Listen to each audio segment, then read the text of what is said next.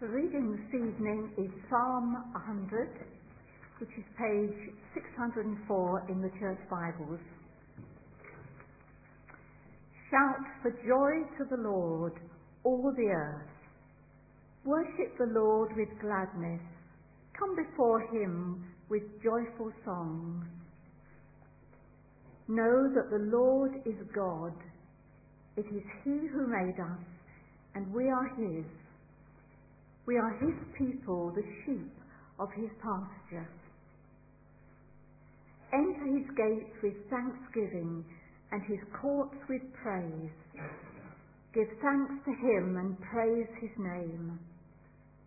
For the Lord is good, and his love endures forever. His faithfulness continues through all generations. Amen.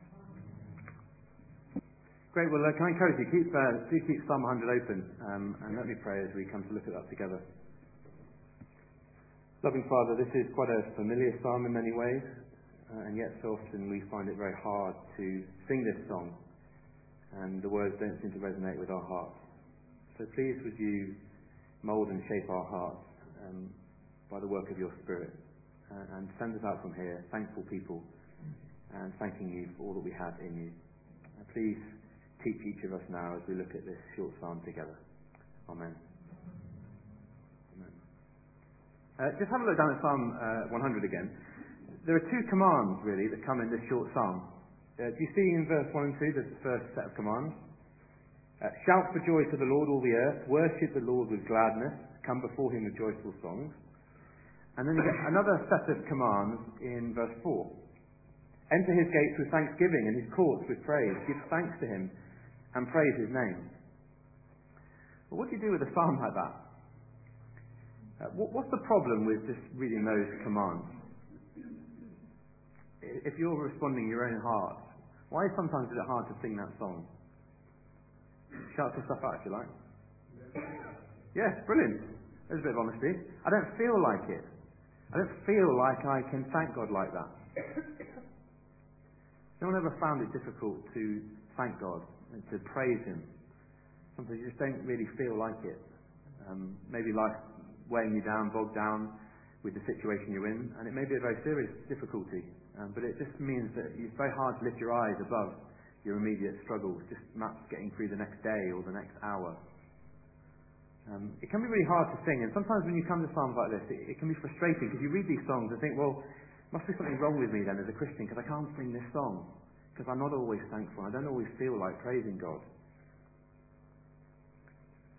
One of the things I love about the Psalms is they're hugely robust. I know there have been times in my life when I've really been struggling, and the Psalms are the only bit of the Bible I've been able to read in that moment.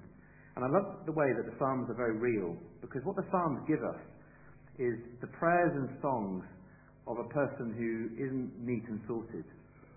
You can read the Psalms when you're struggling. You can read the Psalms when you're down.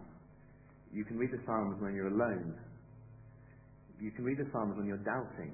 They're not songs of sorted Christians who have everything right and just say, oh, praise God because nothing in the world ever gets difficult. They're really robust Psalms that are earthed in real life situations, and therefore they really cut with us when we're struggling. I love that about them. But interestingly, in this psalm, we get these two sets of commands. Praise God, give thanks to him. And we say, yeah, but I can't always do that. I find it very hard for my heart to sometimes thank God. But what this psalm does is very helpfully, it corrects us by giving us the real reason why we're to be thankful. And do you notice, the reasons given in this psalm aren't our feelings. Praise God, that's the command. And you go, yeah, I don't feel like it. But the amazing thing in this psalm is it says it's not about the way you feel. Because if you think about your feelings will go up and down all the time. Some days you'll be on a bit of a spiritual high. Some days you'll be really, really struggling and doubting. Your feelings and my feelings undulate like a wave. But the reasons that this psalmist gives for us to praise God and thank him are so much more robust and solid and permanent than our feelings ever could be. Do you see what they are? Verse 3. Know that the Lord is God. That is a pretty solid statement, isn't it? That can't change no matter what circumstance we face in our life. And then look at verse 5, the second solid statement. Know that the Lord is good. And that doesn't change, no matter what our circumstance. Perhaps feels like it sometimes. But here it's amazing because this psalm challenges us, and you say, I can't sing the psalm until you're reminded of the reason the psalmist gives for thanking and praising God. It's not about our feelings. It's about truths of who he is. Dietrich Bonhoeffer, I think I mentioned him a couple of weeks ago in a talk, a 20th century theologian and pastor.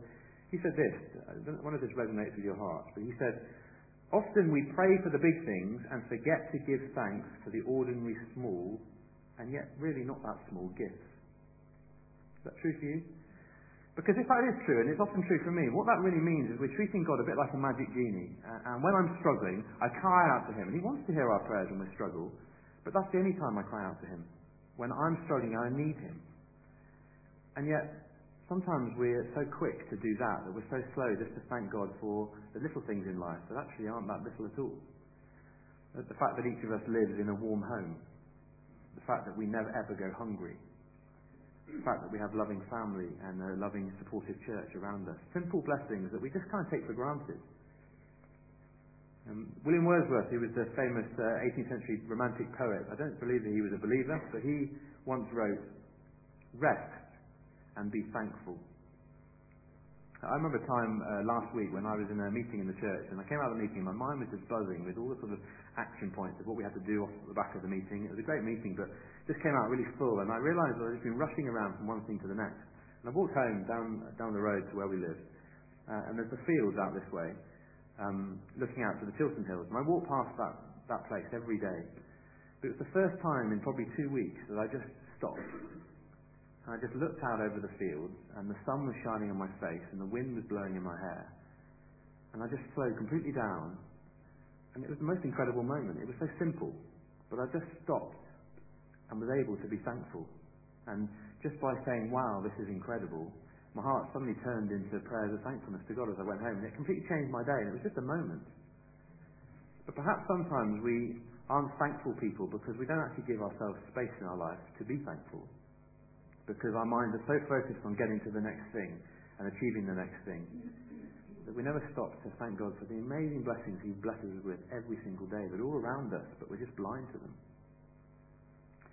Well, if you jump back to the psalm, just want us to focus on the middle verse, verse 3. Know that the Lord is God. Because in that little phrase, there are two different names that are used for God, and these two different names remind us of two reasons why we're to be thankful. Could you just stick these up, please, Grant? Here come the two names. Do you see there?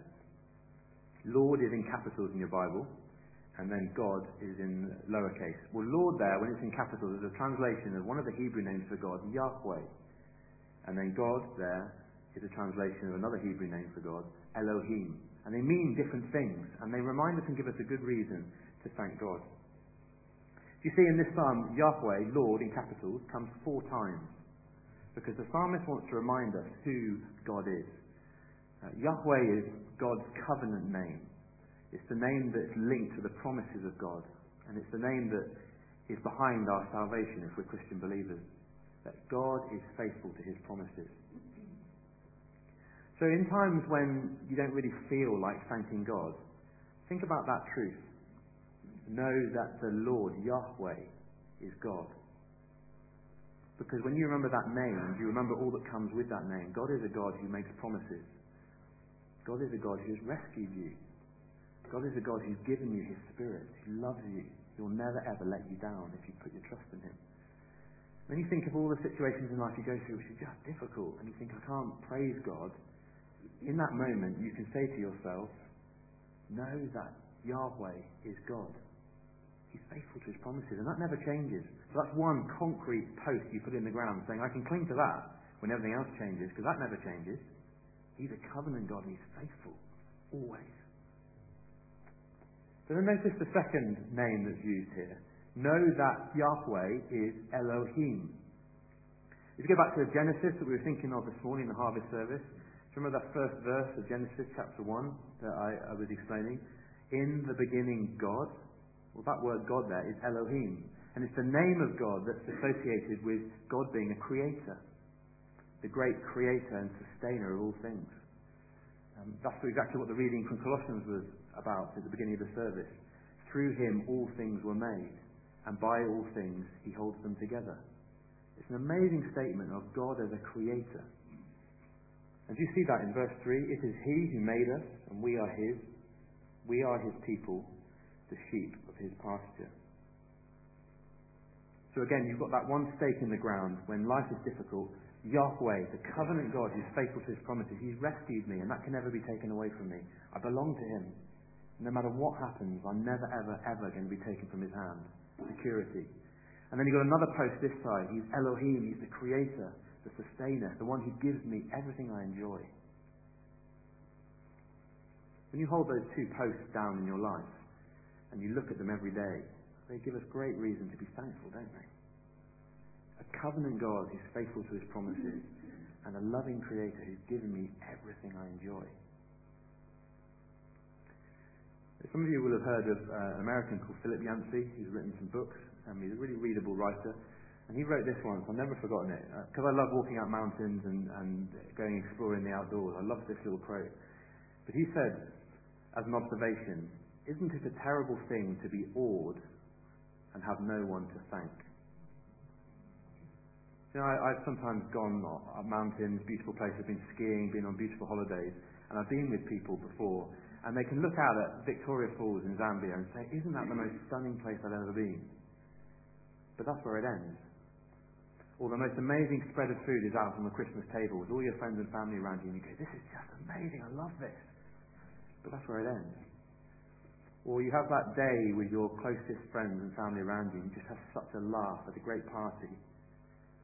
But the laugh and the party is where it ends. And yet Philip Yancey says, what a sadness if that is the end of it. If you're awed, if you say, wow, but you haven't got anyone to thank for the wow. And yet as Christian believers, it is not true that we do have someone to thank. We have the covenant faithful God, and we have the loving Creator who's given us all of these things. So to try and ground that this week and help you, I did this when I was at college last year for some of the students, and we had a great time praying. I just put together a little sheet, which some of the young guys have handed out for us. And this is sort of a bit of homework for you. I don't suppose you've ever been set homework in church before, but this is a bit of homework. What I'd love you to do is to take this away with you. Try in the busyness of your week to find 20 minutes, half an hour on your own somewhere. And if you're saying, now I can't, I'm too busy, you're too busy, because this really matters, okay? Try and find half an hour and just sit quiet on your own and try and scribble something next to as many of these different statements as you can. You perhaps can't write one for everything. Maybe your life circumstances mean that some of these things are all true. But for as many as you can, and then just turn some of what you've scribbled on that page into prayers.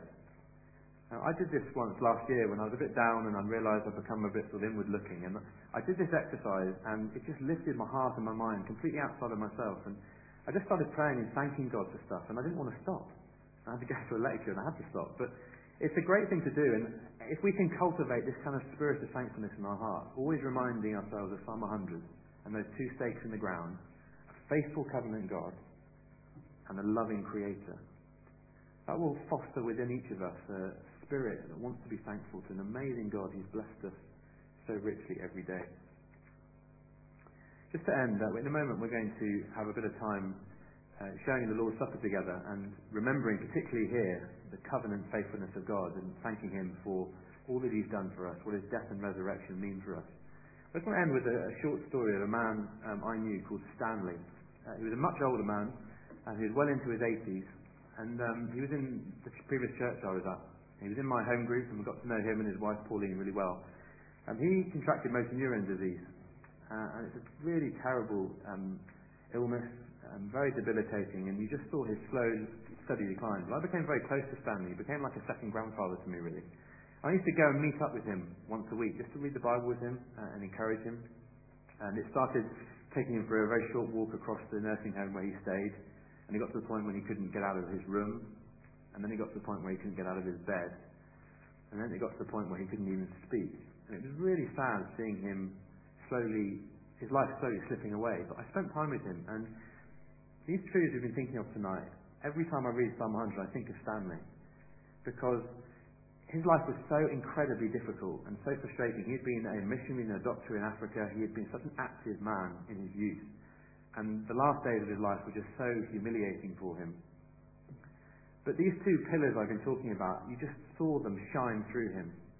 He trusted in the covenant faithfulness of God, and he trusted that God was a loving creator.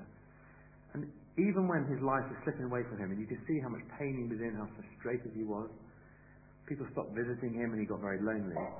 He was one of the most thankful men I ever met. I asked him, "How are you?" And eventually he couldn't speak, so he'd write it on a bit of paper. He never once complained.